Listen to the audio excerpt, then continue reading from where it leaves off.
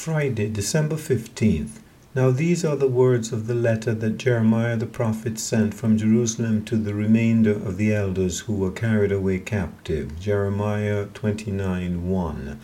Lessons on Jehoiachin 2. Humility and God's care. In chapter 29, we read that Jeremiah wrote a letter to the captives who had been carried away because of the discipline of God on his people. Jeremiah gives them several instructions from the Lord to settle in Babylon, seeking the peace of the city and pray for it. For in its peace you will have peace, Jeremiah 29:7, as well as stern words concerning the false prophets among them. This letter from the Lord to his people by the hand of Jeremiah also contained beautiful words of encouragement. For I know the thoughts that I think toward you, says the Lord, thoughts of peace and not of evil, to give you a future and a hope. Verse 11.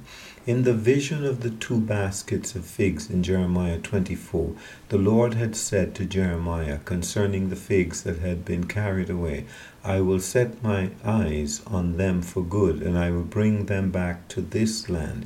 I will build them and not pull them down, and I will plant them and not pluck them up.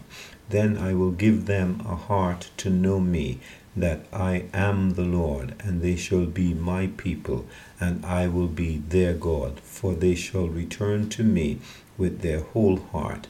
Chapter 24, 6-7.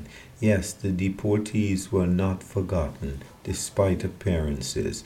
They were at the very heart of God's plans. There is an encouragement for us in this. Let us have the wisdom to have no need of a bridle to be led, as the horse needs it in its liveliness, and the mule in its stubbornness. Psalm 32:9.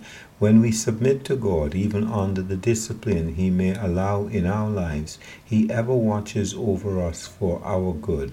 We are always in the best place, even if it does not seem like it, depending on how we see and appreciate things. When we humbly submit to God, He has thoughts of peace for us and not of evil, to give us a future and a hope. Alexandra Leclerc.